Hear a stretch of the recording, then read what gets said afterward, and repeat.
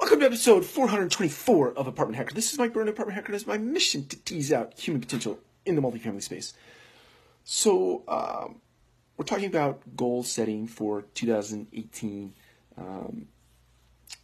or New Year's resolutions, or anything along those lines. And one of the things I think is necessary, we talked about reflection yesterday, one of the other things I think is necessary when you think about 2018 is to get some feedback, whether that be from somebody you work with, somebody you work for, somebody you work around, a significant other, a partner, somebody from your church, somebody from a civic institution that you do service for, best friend, worst friend, enemies. Get feedback. That's the point. And one of the ways to make sure that that feedback is successful for you or fruitful for you or is valuable is to make sure you do it in some sort of framework. And this is a framework that I've used in the past. Something I read about or somebody I talked, something I talked through someone with. But anyway, I've come to like this practice, and so I pass it on to you. Make sure that it's in an isolated place where it's just one-to-one, where there are no distractions. I would suggest that you not do it in a coffee shop. Do it in a place. I love coffee shops, don't get me wrong.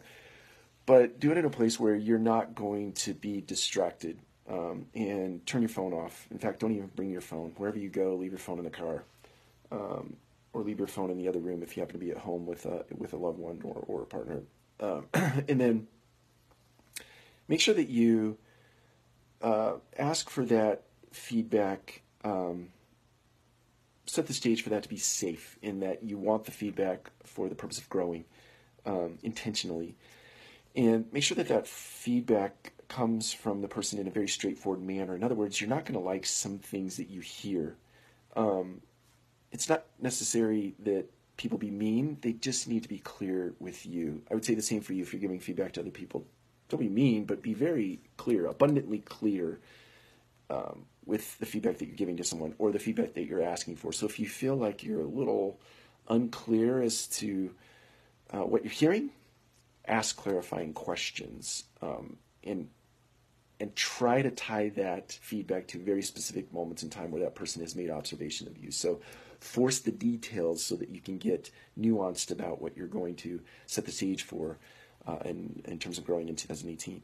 And then make sure that you get agreement. So before you walk away from a conversation, make sure that you tie it up in a neat bow where both of you have clarity.